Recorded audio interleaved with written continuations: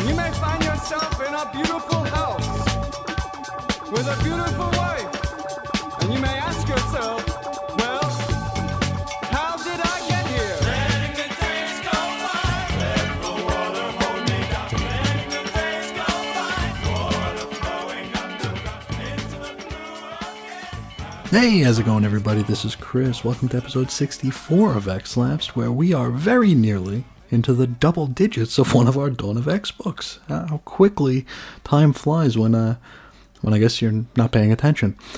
Today, we're going to be discussing Marauders number 9, which had a May 2020 cover date. The story is called Journey to the Center of Pyro, written by Jerry Duggan with art by Matteo Lally. Colors, Edgar Delgado. Letters, VC's Joe Caramagna. Designs, Tom Muller. Head of X is Hickman. Edits, Robinson White Sobolski. Cover price, $3.99. And this one went on sale March 4th of 2020. And we got a bunch to talk about today. So it's going to be not quite as heavy as some of the last few episodes, but just the same, we have a lot to talk about, so we'll hop right on in. And we open with the Marauder returning to Krakoa, where, they're given a hero's welcome. Well, Pyro is anyway. It's like he's one of the Beatles here. The people absolutely adore him. You know, he passes the crowd of people that are just mobbing him, and he heads to his hot rod. I guess they got cars on Krakoa now. And atop it lays a very seductively posed Jean Grey. Now they immediately lock lips before doing the whole Danny and Sandy, you're the one that I want bit, driving off into the sunset.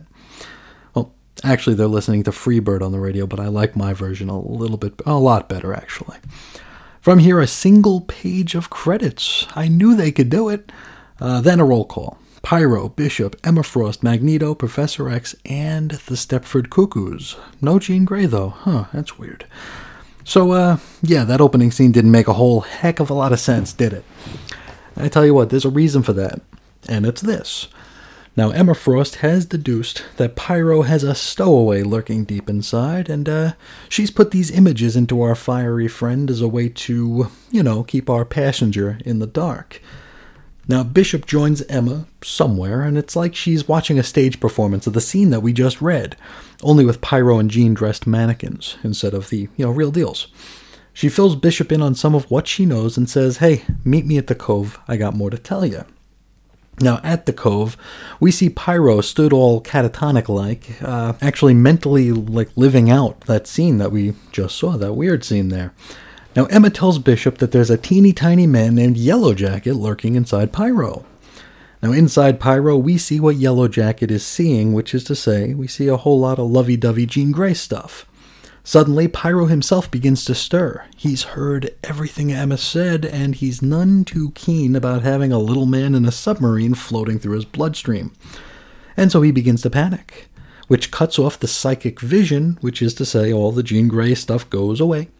Yellow Jacket then realizes that it's all been a setup, and he pounds on the sub's enlarge button, resulting in the sub immediately returning to full size, rendering poor Pyro into not much more than a puddle of gore. Well, I guess maybe if they resurrect him again, he might not have that horrible face tattoo, so it's not all bad, right? Now, a blood and body muck covered Emma attempts to force Yellow Jacket to reveal himself, exit the sub and whatnot. To which he does. He does exit the sub, but only long enough to give his cannons some voice commands. And Emma Frost is shot squarely in the face by a blast. Old YJ freaks out a bit and decides to beat a hasty retreat, sending the sub deep into the depths, hoping that he'll be able to make it all the way back to Madripoor. Bishop attempts to give chase, but it's futile to follow the teeny tiny submarine. From here, an info page from the X-Desk, and it's two full pages of intel here, which maybe a little bit too wordy. I don't think they needed both pages to make these points, but what are you going to do? Some important stuff here includes the idea that Omanes Verandae might poison some Krakoan magic meds in order to undermine the world's confidence in the mutants. Stands to reason. We also get a mention of our CIA agent friend from Wolverine, Mr. Jeff Bannister, along with his suggestion that the magic meds are being turned into some sort of narcotic, likely the pollen that we're reading about over in that book. Also, there are mutants enjoying life in Rio Verde, Arizona. Tell you what, now that we're finally out of the 90-plus degree weather Fahrenheit, at least for the moment, I know I'm enjoying life a lot more here as well.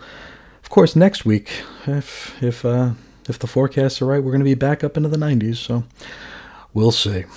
Finally, we learn that there's a big party about to go down because the domain hellfiregala.com has been squatted. And I tried visiting that site so you won't have to, and sadly, it ain't a real page.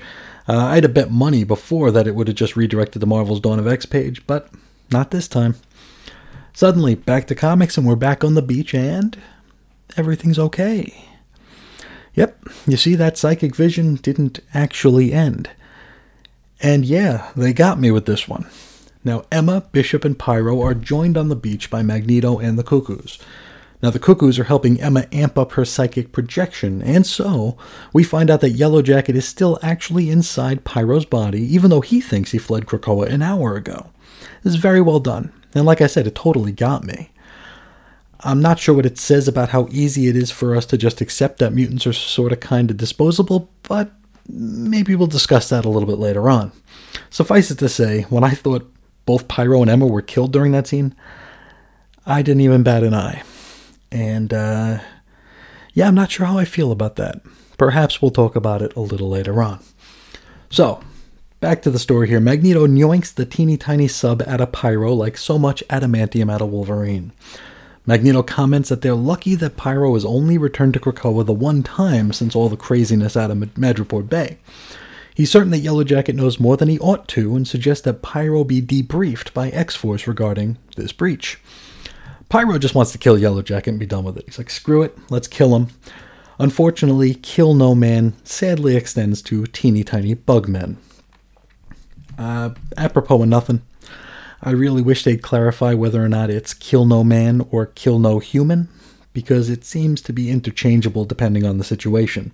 And of course, that only applies to the mutants that bother to follow the rule in the first place, but I digress. Anywho, Emma and the Cuckoos mind wipe old YJ, and Magneto hurls him back into the drink so he can head back to Madripoor with, zero new information. Emma informs Bishop that their business in Madripoor is still not concluded. Bishop says, hey, I got some information I want to share with you. Emma tells him to settle down for a bit because she'd like Call Me Kate to be present for this conversation. She then takes Pyro by the hand and engages in a bit of psychic projection, which takes us right into our next scene with the Hellfire Tots, Omanes Verandae. They're celebrating their good fortunes and toasting their recent successes. Their party is interrupted by the arrival of a projection of Emma Frost and Pyro. She tells the Tots and their White Bishop that their Yellow Jacket endeavor was a bust.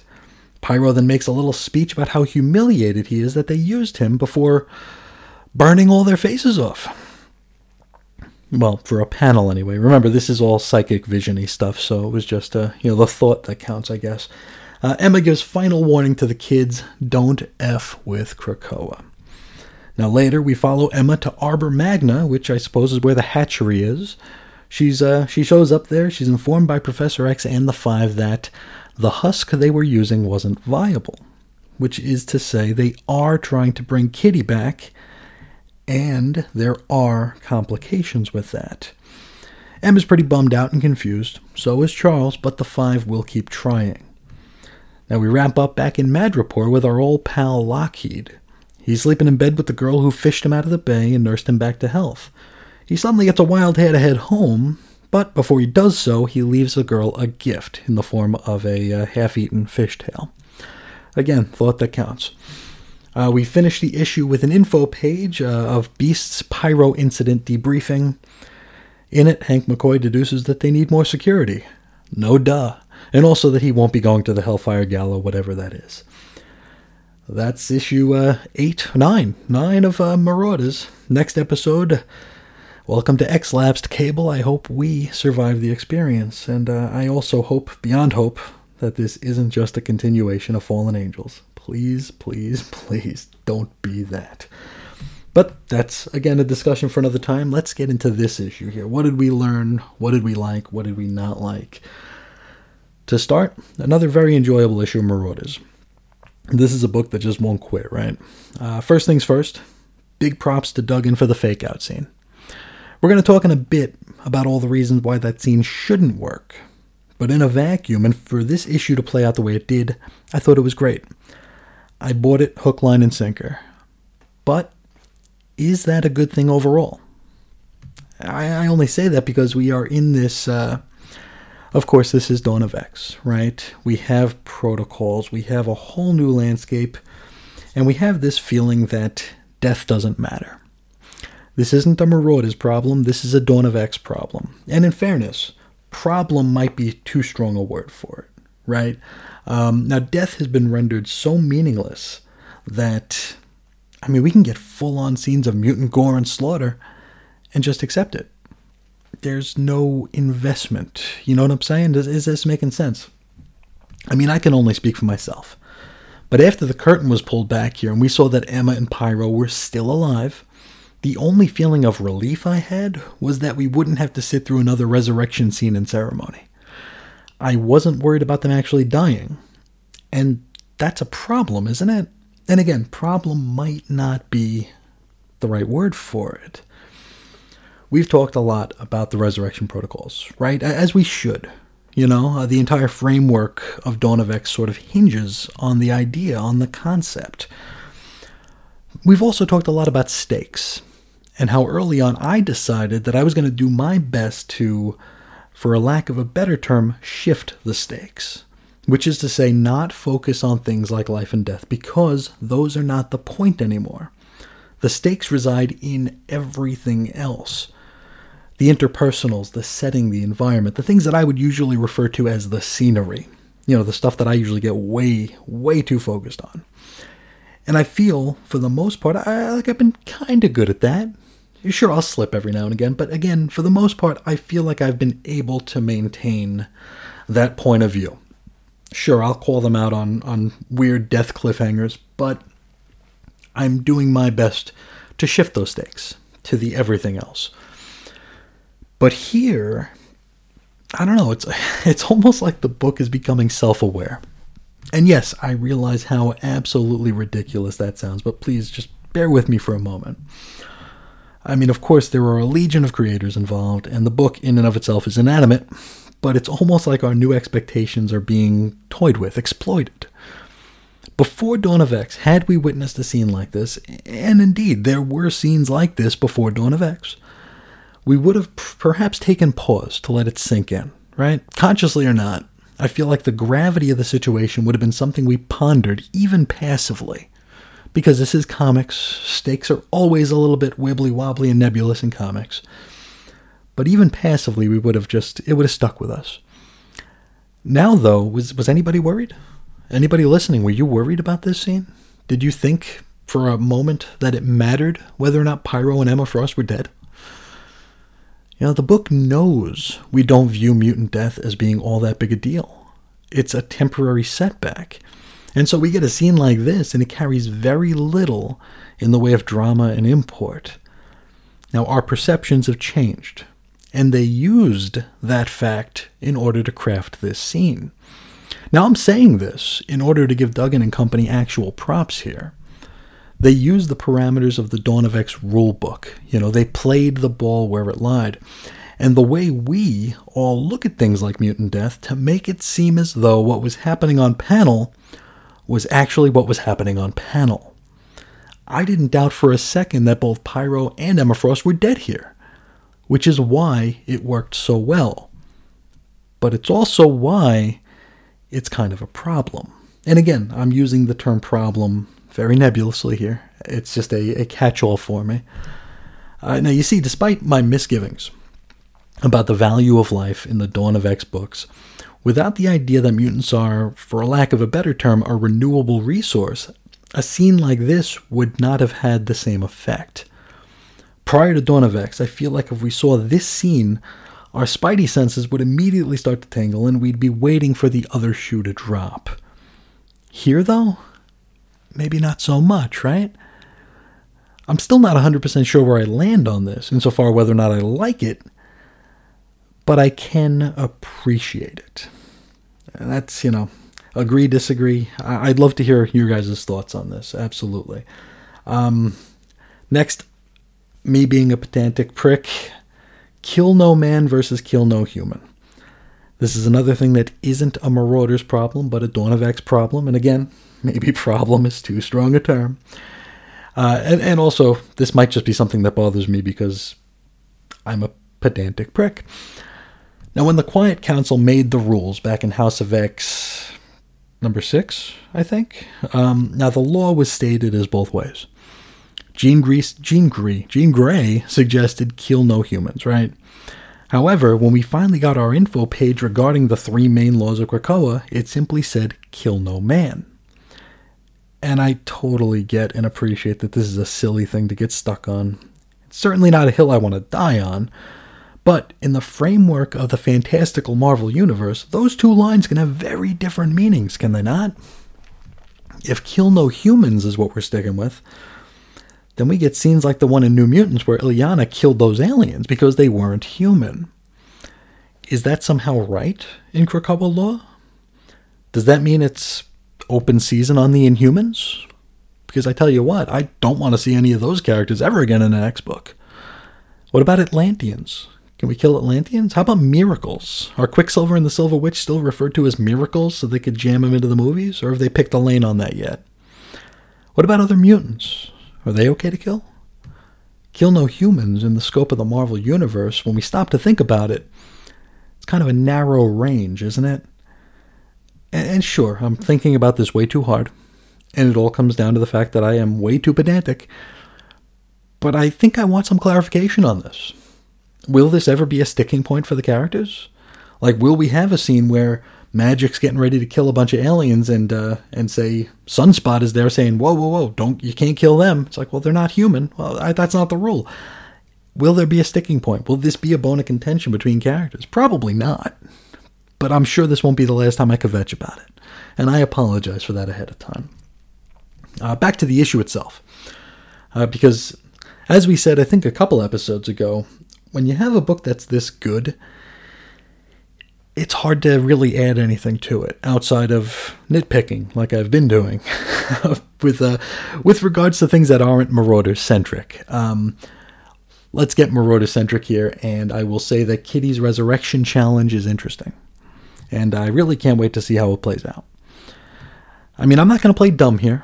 You all know that I'm buying these books long before I get around to reading them for the show, but I'm not blind. I've seen recent covers, so I know Kitty will eventually be back with some very, very, very curly hair. I am, however, very interested in learning a bit more about these challenges with her resurrection process. Maybe this will tell us a bit more about why Kitty can't use the portals, why she appears to have been, for lack of a better term, forsaken by Krakoa. It's very interesting, and I'm looking forward to seeing that play out.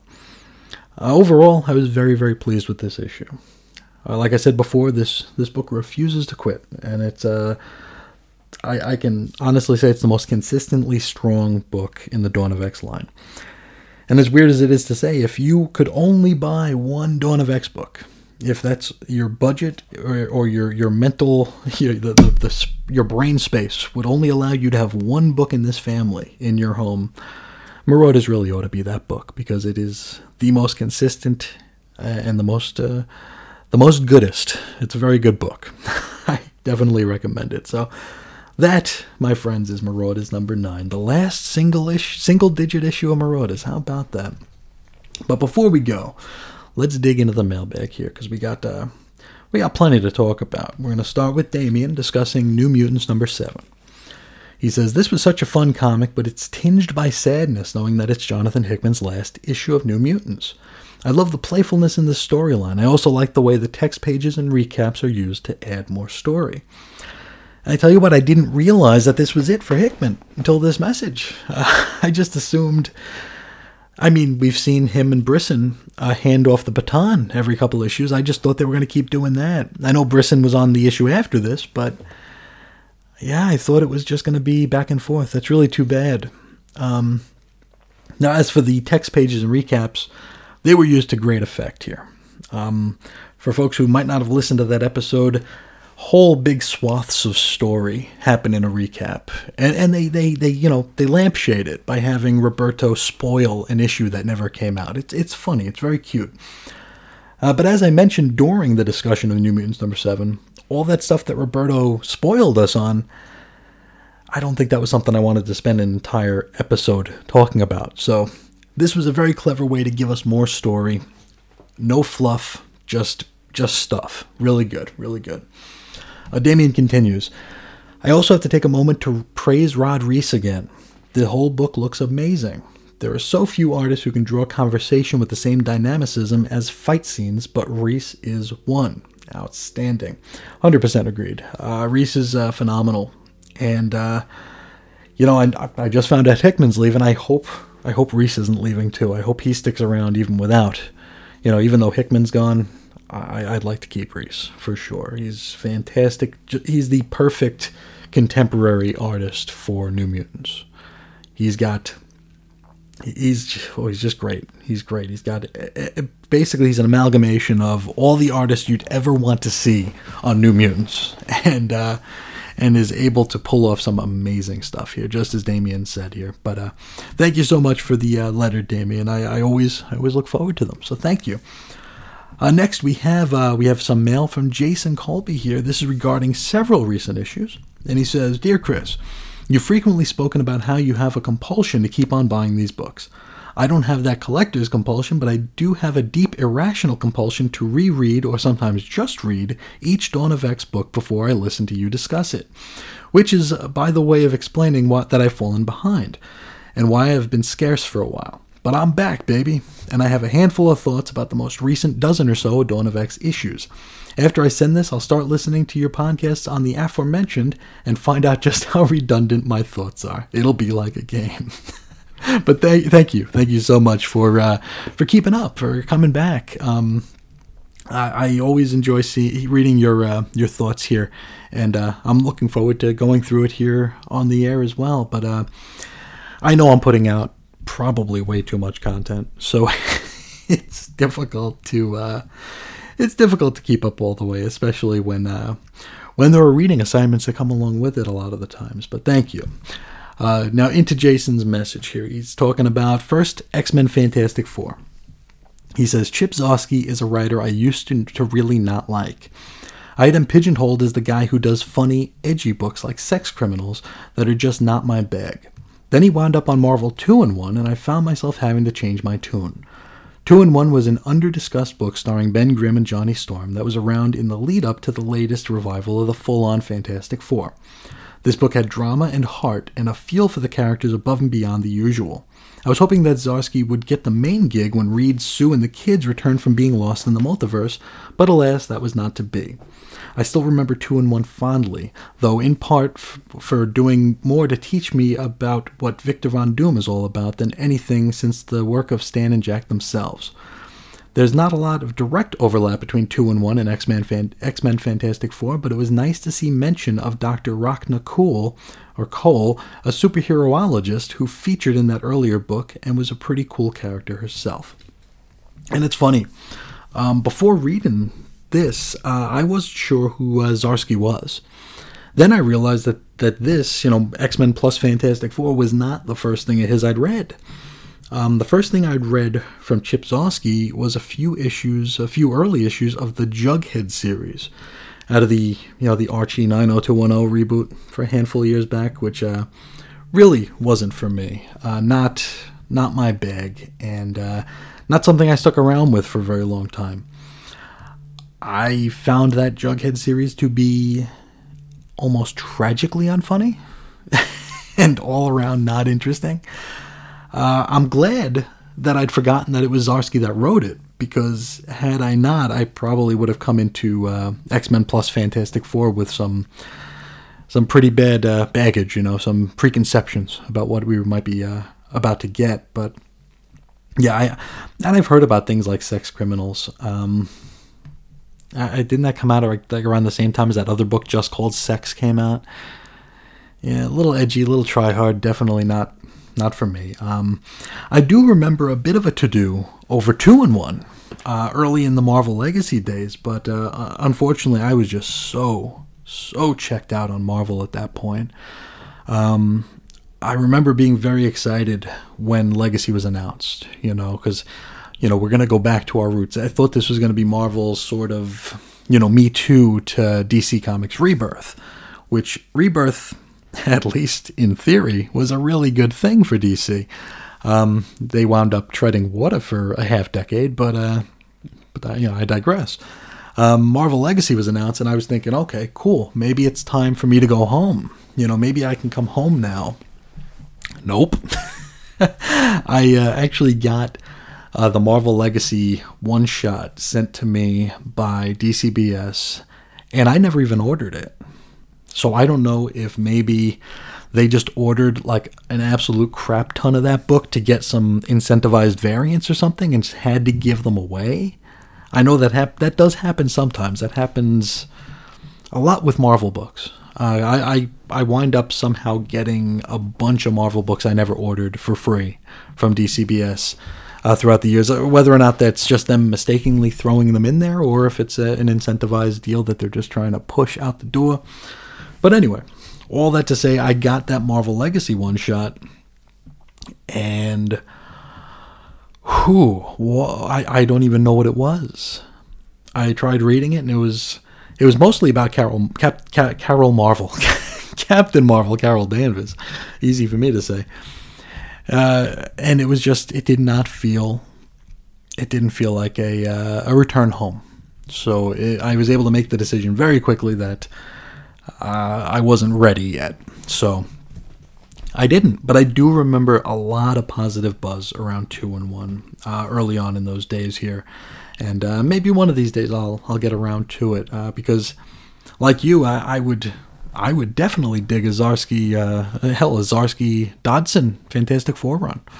I've talked probably a little too much about my not so much dislike for Dan Slott, but just the feeling that I feel this weird anger in everything he writes, which is very off-putting. I feel like he hates, and hate is a strong word, yes, and I'm projecting 100%, but I feel like he has a real problem with most of his audience and is not shy about making them realize that how little he thinks of them. And again, I'm projecting here. I have absolutely no knowledge. I've never met the man. He could be a total sweetheart for all I know. All I know is that I feel an underlying anger when I read something from a Dan Slott or a Mark Waid these days. Back to Jason's letter. He says, this book, it was fine. I was hoping for a bigger impact, maybe resulting in placing the Krakoa mutants more firmly in the larger Marvel universe. I'm happy that didn't happen. I'm happy that didn't happen. And I can tell you why with one word. S.H.I.E.L.D. For a decade, for the better part of a decade, not an entire decade, the better part of a decade, the X-Men were basically guest stars in their own book. A lot of the characters in the Marvel Universe were guest stars in their own book because it became S.H.I.E.L.D. and Iron Man. Or S.H.I.E.L.D. And these are not, they didn't change the titles. This is just me being me. It was like S.H.I.E.L.D. guest starring the Hulk. S.H.I.E.L.D. guest starring the Avengers. Maria Hill guest starring the X-Men. I like the X-Men being segregated. I like them being in their own little fiefdom. I like them handling their own business. I came into this during the 90s. I came into Marvel, into the X-Men in the early 90s, where there was very little crossover. And when they did crossover, it meant something. So you'd get a story, as boring as it was, like X-Men Avengers Bloodlines or Blood Ties or whatever the hell it was.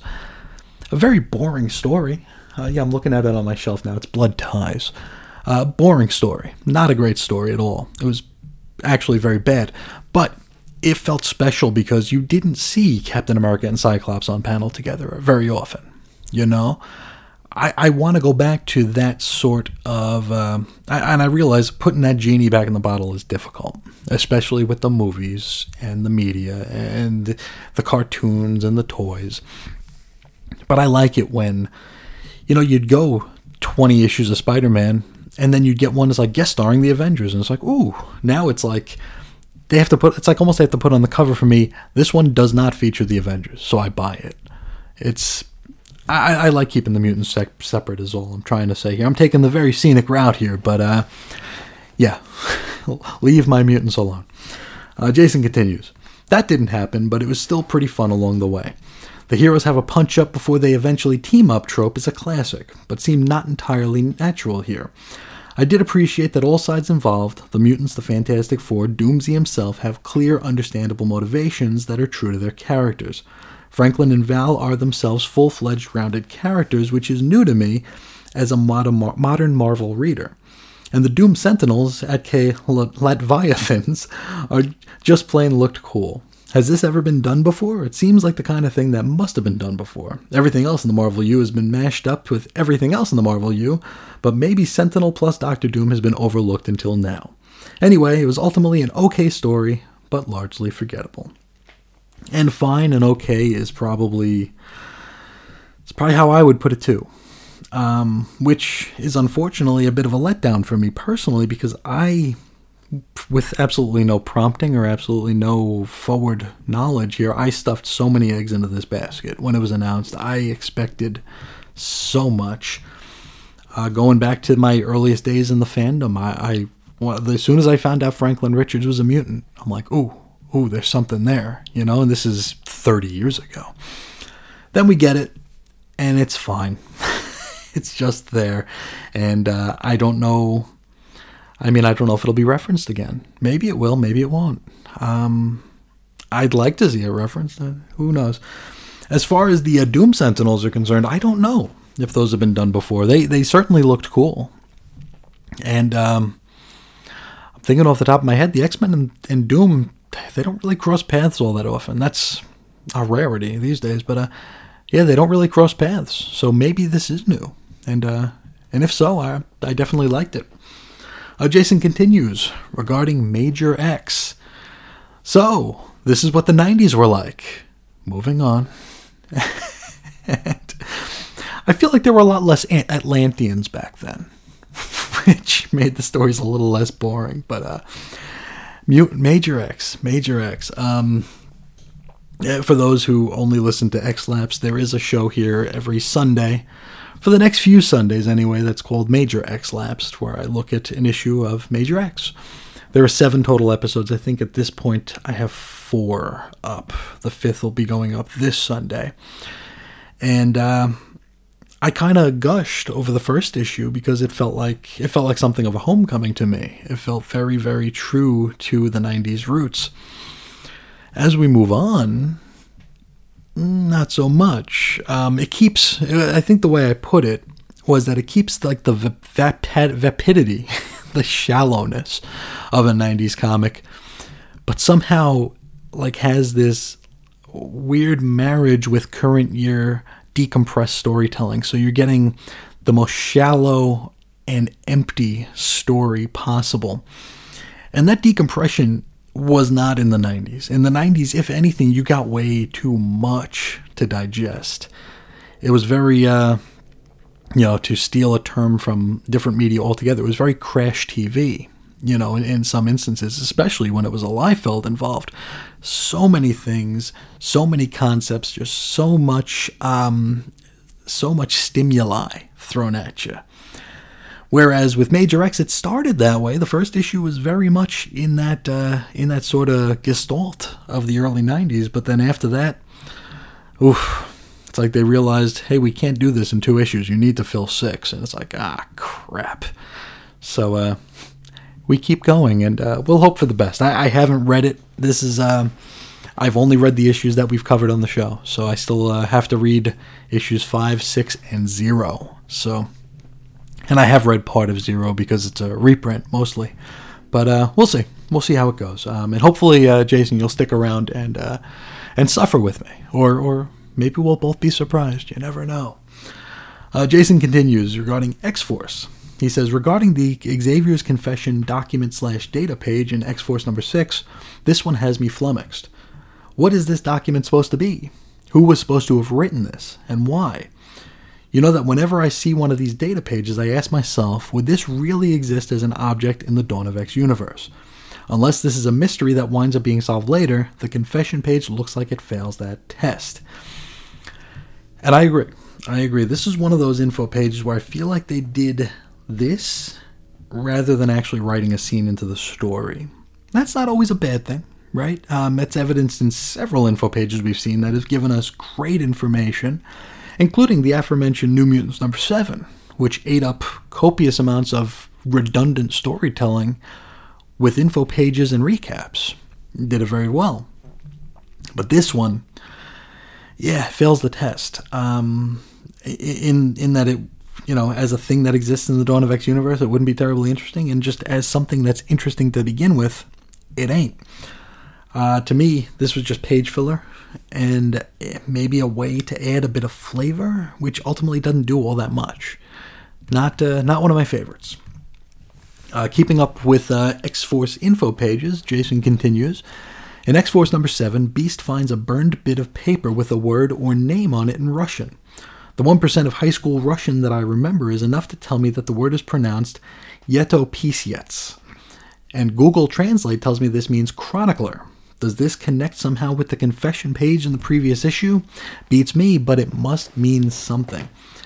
And yeah, that info page baffled me from the get-go. I honestly haven't the foggiest idea what it is, or what it might turn out to be, if anything at all. One thing, if I had some extra time, I would go through a lot of these info pages again and just see how many of them actually turned into something. Because some of it might just... I'm thinking about the ones in Excalibur, which are like... And, of course, Fallen Angels, which were like poetry. I wonder how many of these actually meant something in the greater scheme of things, or were just there to fill a page. It'd be interesting to find out. Jason continues. Looking at the arc of this title overall, again, this is X-Force, I'm enjoying the Power Corrupts theme that's going on with Beast. But could it have been a little bit more done with a little bit more subtlety? Maybe showed him struggling a bit with ethical pitfalls and manipulating the world and his own team for the greater good. Just showing the tiniest pang of conscience would go a long way here to make Beast less of a caricature. With Plant Man slipping back off into the jungle at the end of issue 6, it looks like Beast's choices are about to come back and bite him in his fuzzy blue behind. I'm looking forward to seeing that play out. And subtlety. Subtlety is not something we often get in X-Force, right? Though, in fairness, over the course of the past couple of issues of X-Force, Percy's gotten a little bit better at that. In 6, though, you're 100% right. Beast he's the villain here. He's the bad guy. No moral quandaries, no struggling, just do the thing because I said do the thing. And I mentioned a couple of times before that I'm hoping that this leads to a sort of redemption arc for Hank. But I'm not confident in the slightest that should it happen, that it would play out the way I would want it to happen. Because we can't have nice things all the time, so... But your point is very well taken here. The fact that Beast is able just to do the thing without getting into his head at all, seeing him maybe hesitate, it's just do the thing, and I don't like that. Jason continues, X-Men, issues 6 and 7 of X-Men are two of my favorites of the entire Dawn of X era. Both of them tie directly to the themes and actions of Hoxpox and elevate this title back to the extraordinary that I've been missing. And I'm happy you said that, because that's one of the first things I thought about in reading these two issues. In an earlier letter, you mentioned something along the lines of how Hoxpox had prepared us for the extraordinary, which was something that Docs didn't pay off. Now, issues 6 and 7 were the first yet to give me that old Hoxpox feeling, which was a great thing. Some bad came with it in the fact that, and I've talked about my insecurities before here, but as I was discussing Hoxpox, I didn't feel qualified to discuss Hoxpox. I didn't feel smart enough. And in issues 6 and 7, I had similar feelings. I had similar hesitations and similar internal monologue that told me that it's like, oh, you're screwing this one up. But it gave me that old feeling again. It gave me that fire in the belly, which was when you do this work a day, the way I've been doing it, you need those special issues. And, if I were to say, like, if we were still going the same way we were going in Hoxpox, if you remember, I think it was 3 issues in our Hoxpox checklist. I think it was House of X2, House of X5, and Powers of X6. When you looked at that reading order, that timeline, the order in which we read these things, those 3 books were all highlighted in red, right? All the rest of them were white. Those 3 were in red, and I think I referred to those as like the shoe drop issues. Those were the shoe drop issues, but for a better way of putting it, those are the issues you don't want to miss. I think, and I know why they aren't doing this with the Dawn of X books, but I think 6 and 7 of X-Men should have been red. They should have been those red issues, because these are important. They're vital to the story, and definitely good stuff. Extraordinary is a very good word for it. Jason continues. In issue 6, we have the fun of knowing more than any individual character. Mystique knows that Charles is holding out on her regarding resurrecting Irene, but she doesn't know why. We know why. Can't have any precogs running around blabbing out Moira's secret.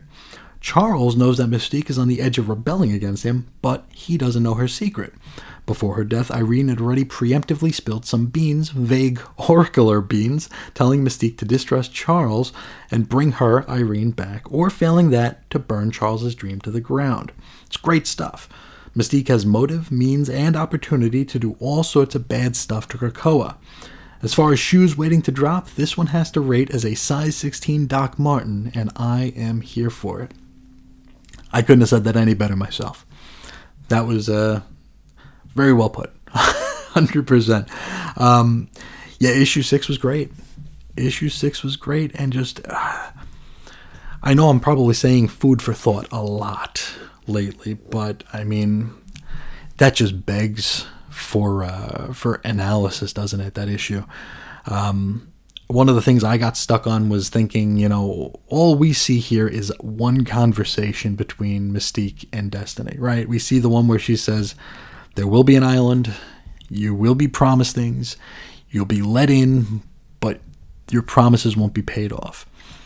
We don't know what other conversations they might have had that we aren't privy to, right? I mean, Destiny might have told Mystique how this all ends. She might have been the one to, architect the end of it. And there's just so much interesting stuff in there. And it's all going to be true to the story. It's all going to make sense in the scope of comic books, of course. But it's great. It's really, really great stuff here. And a wonderful issue. Should have had a red highlight on it in the little reading order list, because this one you need to read. Speaking of issues you need to read, Jason continues. Issue 7 finally has the characters in-universe talking about the philosophical questions that have been bugging me since we were first introduced to the mutant resurrection. When mutant death is temporary, why not take advantage? Why grow old? Why suffer through injury or illness, or growing out a bad haircut? Why not just hit the resurrection reset button and start over again as your sexiest self? But will the new you really truly be you? Or just look, talk, and act like you? What fundamentally are you? I've been asking these questions, so it's nice to see Nightcrawler asking these questions as well. And he seems to be the perfect character to do it. He's thoughtful, philosophical, religious. It would be weird if questions like these didn't trouble his mind. And yes, these are the big questions, right? These are the big questions of Dawn of X. And, not to go off on a tangent or anything, but it's scary how if we look at this, we take a step back from Dawn of X here, both narratively and creatively. So we're looking at it in the book and out of the book here. There are no rules, right? I mean, the rules, of course, this is fiction, and fiction is written. So rules are created along the way, but given that we have this sort of, not so much a blank slate, but we have 2 empty slabs of commandments, right? There's nothing to tell us what's what. So this is a world, both in the book and out of the book, that has no rules. Like, speaking purely of the resurrection protocols, no rules, really. That's not always a bad thing, is it? Though, at the same time, without anything to reel us back in, I feel like things can go out of control quickly. And I've made comments to the fact that, we're killing a lot of people here, and we're not really thinking about it, right? In X-Force, it feels like every issue somebody dies. Somebody gets beheaded, or someone gets their brains blown out. I think we've read, 8 issues of X-Force, and we've had a half dozen deaths? We've had a lot of deaths in this book. So I feel like, we need rules. Things need to be established here. And I feel like this Dawn of X landscape has a potential to meet a logistical tipping point. Where I talk a lot about tipping points, but it's if you stack too many willy-nilly things on one side, it's impossible, no matter what you put on the other side, to bring it back to an even keel. So now we have rules. We have a ceremony. We have customs. We have Krakoan customs. The Crucible will be a custom. It's very well done. I have absolutely no complaints about it. I have questions about it. I question a lot of things about it, but it's all very well done. And it works both narratively and on a meta level. Because we now have a rule. And it has to be abided by not only by the characters, but by the creators. So maybe we talk about life having value. I spent a lot of time talking about that today, where life really doesn't have a value. Death is a temporary setback, more so than in other comic books. But hopefully, we're starting to get some semblance of rules here. Nightcrawler mentioned that the foundation's already cracking. Maybe something like the Crucible is a little bit of spackle in the crack, right? Maybe it's just something that gives us footing. As for Nightcrawler's questions, you think we'll ever get the answers? Are they even answers that can be given with actual words? Can a Jonathan Hickman say, here are your answers? It's not like we haven't seen Marvel's versions of heaven and hell before, right? Nightcrawler even lived in heaven for a bit.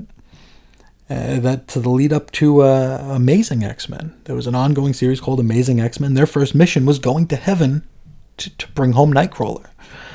And if I'm remembering right, Nightcrawler's own father lived in hell. So, maybe that's just kind of more fuel for the fire, isn't it? Because Nightcrawler would definitely question all of this. He's the perfect point of view character for something like this. I just wonder if he'll or we'll ever get any of these answers that we're looking for.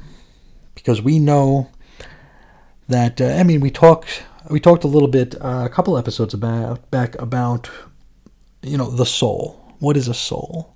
What's a soul in the real world? What's a soul in the Marvel Universe? We know Nightcrawler's soul went to heaven. So we know that souls are a thing. In the real world, I'd like to believe they're souls, but there's no way I can prove or disprove it. So it would be interesting, and maybe it's purposely being kept nebulous. Maybe it's just there so we ask these questions, because we really should be asking these questions. Maybe it's something that they're not going to answer, but maybe whatever we decide is the way it is for us is good enough, if that makes any sense. I'm kind of talking in circles. I apologize. Jason continues. The way Hickman structures this issue is masterful. He doesn't come right out at the beginning and tell us what's going on. He shows us the characters acting realistically in their universe and allows the full horrible knowledge of what's about to take place to break over the reader gradually. Absolutely. Absolutely. And I tried being very conscious of this as I was putting together the synopsis here. For the first half of the synopsis, I tried to drive home the point that we didn't know what Crucible was. I think I dropped a few comments in there about we still don't know what this is. All we know that it's a thing, and that it would be happening today. And there are people who are bothered by it, and they're questioning it. And then when the shoe finally drops here, and we find out that, this is This is someone about to be cut in half by Apocalypse. This is someone about to be run through with a sword. It really has so much more impact. And we can actually go back and realize, oh, that's why Wolverine has this problem with it. That's why Cyclops is asking all these people about it. That's why Cyclops maybe was afraid to ask Jean how they came up with these rules. Or how they came up with this entire concept of the event. Masterful is a great way of putting it, because it truly was.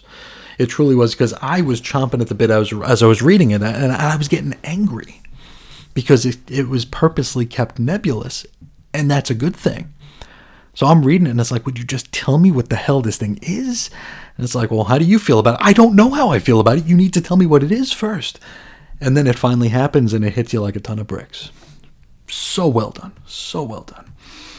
Jason continues. The Crucible itself raises more questions. First of all, why? This could be something as simple and sanitized as a medical procedure or a Futurama suicide booth. But the mutants have made a ritual out of death. It is suicide, but it also isn't. The mutant in the Crucible chooses death, but also goes out fighting. He is both final enemy and final friend. The logic is undeniable, yet slippery, like something out of a partially remembered dream. One question that the characters don't ask, but I will: what happens if the mutant fighting in the Crucible somehow wins?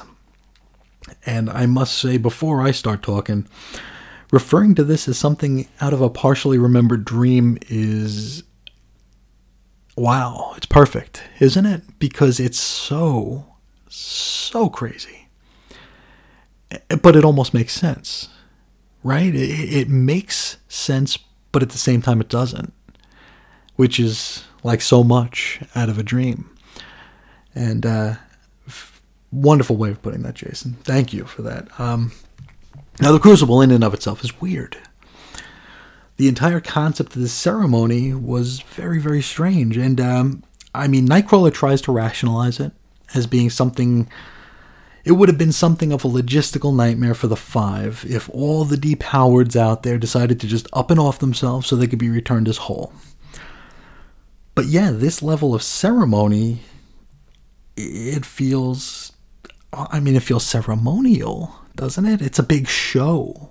Spectators and everything. This is like, Morituri te salutamus, This is Caesar. And I gotta assume and or hope that we'll get more of the rationale behind this as we move forward, because as a performance, as an entertainment event, it's horrifying, and it's scary, and I don't like talking too much about things like morality, but is it a moral thing to butcher somebody, even though they'll come back? The act of doing that. We have Apocalypse here, our final enemy, our big boss, and our final friend. He's killing people over and over. We found out there's 1 million depowereds out there.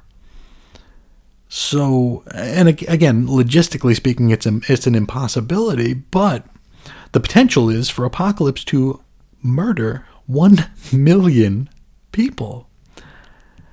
And it's just okay. It's weird, right? It's very weird. And the fact of the matter is, people are going to come and watch this. Public executions of their friends and family. Yeah, weird, huh? Now, I do wonder what might happen should a combatant actually wind up besting a... That seems like an awfully difficult corner to be written into, doesn't it? But, it's almost a tough enough corner that it'll almost definitely be written into. And I'm confident that Hickman and company could make it work. So there's that. But issue 7 of X-Men. Oof, that was a biggie. I hope folks, if you guys have the time, and you haven't heard the episode already, go back to episode 62, I think it was. It's a heck of a story. Jason continues. New Mutants. This title's growing on me. At the start of the Docs era, I read the first few issues of New Mutants and just hated them. I didn't know how to respond to the jokey, none of this is to be taken seriously tone, especially of the Hickman-written space issues. But I've learned to love Bobby as an unreliable narrator and to take this book as more of a lark than anything to be taken seriously as mattering on the larger Dawn of X world. It does clearly take place in the same universe. For instance, we hear Cyclops talk about going to visit Shi'ar Space at the beginning of X-Men number 7, and then lo and behold, we see him do just that at the end of New Mutants number 7. But it generally doesn't feel like the same universe. In X-Force, Marauders, and X-Men itself, things can get legitimately scary. Bad things can happen. But when the ship our young New Mew friends are on gets blowed up by death commandos and they're floating in the inky blackness of space, we don't worry. We know nothing bad's going to happen, because this isn't the book where bad things happen. People get cranky, people throw tantrums, people make cringy passes at and get slugged by hot alien chicks, but nothing bad. Bad is for other books. This is just for fun. Well, first of all, I'm happy to hear that this one's growing on you. The Hickman space issues have been a treat to me, and maybe that's just my familiarity with the characters. That could very well be the thing to tip me over to really enjoying it. Whereas if I were new to the X-Men or to Marvel altogether, I don't think that would have the same effect, because it is jokey. It's a little I think I called it Deadpool-y. It's a little Deadpool-y. And if you're a new comic fan and you're reading Deadpool, you expect Deadpool-y. But if you're reading something that's tied into something that's spun out of Hoxpox, Deadpool-y might not cut it. So I totally understand that. It's too bad that, we just found out Hickman's gone from that book moving forward. So, but at least we got a fairly entertaining, fairly interesting, arc out of it, I guess. And yeah, it's very fun. And I wonder, with Hickman leaving that book, whether or not it's going to tie more firmly into the Dawn of X landscape moving forward. It very well might, or maybe it'll just keep doing its own thing. Just don't know. I think I commented last time we discussed New Mutants, what was it, issue 8, I suppose it would be. The first Brisson issue on his own, I suppose. I said it felt like something out of X-Men Unlimited. Now, Jason, you might not have read any X-Men Unlimited, but these were very throwaway stories from the 90s into the turn of the century that Marvel published quarterly. Just X-Men stories, usually by new talent, just cramming as many pointless, go-nowhere X-Men stories as possible. And New Mutants, to me, under Brisson's pen, kind of feels like that, and I hope it finds its footing pretty soon. Jason continues with an analogy. Do you remember the old Saturday morning cartoon show called The Real Ghostbusters? In the cartoon's main stories, we see Ray, Egon, Peter, and Winston doing their ghostbusting thing. And then there'd be these other segments, animated in a simpler, more childlike style, where we'd follow around the lovable yet irritating apparition known to one and all as Slimer, getting into and out of wacky hijinks.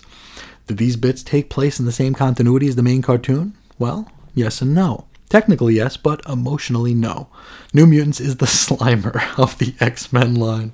I love that. That's funny.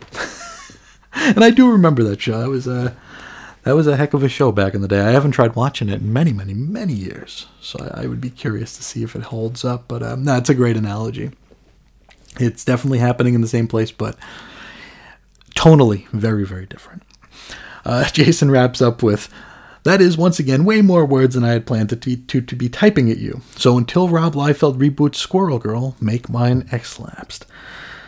Liefeld Squirrel Girl. I don't even think we should put that into the universe, should we? Oof.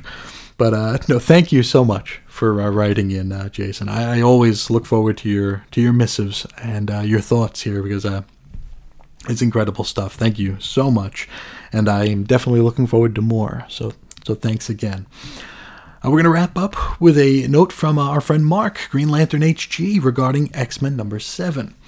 He says, a very deep and philosophical episode, Chris. I mean, if they don't have souls, are they our X-Men? And with all this resurrecting, what's the point of life? And he quotes, here, I don't like my life. Let me die and try again. Great job, Chris. Well, thank you so much, Mark. And yes, the pointlessness of mutant life is... I mean, we talked about it today, didn't we? With Marauders, number 9. It's a Dawn of X problem. A problem with a little p, of course. And I struggle most... it's weird. I'm worried about stuff that I shouldn't worry about. I think as tenured comic fans, we're used to being let down, right? We're used to getting all the hype in the world. Then the story happens. And then it peters out. We've all been through it, and we for some reason we stick around. Some of us, it's a sickness. Others of us, we're just optimists. And I worry a lot about this Dawn of X problem with a little p. How do we walk this back? Can we walk this back when this era is capped off?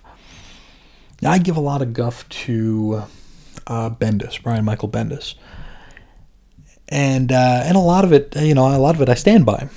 I feel like he will jump on a title or jump into a family of books and gut them, destroy them, fundamentally change them so he can sell a few extra copies and then just leave. He's doing something right now in the Superman books. Superman's secret identity's out. How do you fix that? How do you get that genie back in the bottle? That's toothpaste that won't go back in the tube, right? Fairness, though, Bendis might be best known for a very long run on the Avengers titles at Marvel. He basically reinvigorated them from around, 2004 to 2014-ish? About 10 years on the books, and there were a lot of Avengers books, and most of them had his name on them. But as he was leaving the X-Men book, and I believe he was actually turning them over to Hickman, ironically enough, or conveniently enough for this program, I suppose, he actually put the toys away. Early in his run, he had killed the Vision. The Vision was ripped in half by She-Hulk or something like that. Well, at the end of his run, Vision came back, and he made it make sense. The Wasp was sent to a different dimension at the end of his run. The Wasp came back, so he was bringing back things. He fixed the toys that he broke. Now, for this, Mutant Resurrections, the Resurrection Protocols, life being meaningless, death being even more meaningless. Are these toys too broken for future creative teams? Or is there something already planned for whenever Hickman decides to hand off the baton, right? Again, as a cynical and seasoned comic fan, I'm expecting the worst because we're usually given the worst. We're usually let down, or it'll be the devil did it. Let's make a deal with Mephisto. Let's make a deal with... we're dealing with Otherworld. Let's get Merlin and Roma in here and just undo everything. Or just make it fit and go away. Sweep it under the rug. We'll never have to deal with it again. The meaningless of life and death, from which so much of this era hinges. Talk about tough genies to put back in the bottle, right? That's a toughie. And it's something that I shouldn't worry about because I have no say, and I'm just some idiot talking into a microphone alone in my room. But I do worry about it. I worry about how do we walk this back. Have we gone too far? We talked a little bit earlier about rules, and maybe we need some. I don't know. It's not for me to say. It's just for me to wonder why, I guess. It's worth noting, the script for X-Men number 7 was one of the most painfully challenging that I've ever put together for this show. And actually, the past 3 episodes have all been wildly challenging from a content and analysis standpoint. We talked about, X-Force number 8 with The Right to Die. We talked about X-Men number 7, which also played up The Right to Die and all the Crucible stuff and all the faith and hope and religious stuff. And then we covered Excalibur number 8, which led into a weird aside with me talking about representation. So it's these 3 last episodes have been challenging. But X-Men number 7 in particular, from soup to nuts, that was like an 8-hour affair. Not even including reading it, but putting together my thoughts, writing things out, recording about 8 hours. 8 hours to do that episode. So it was a toughie.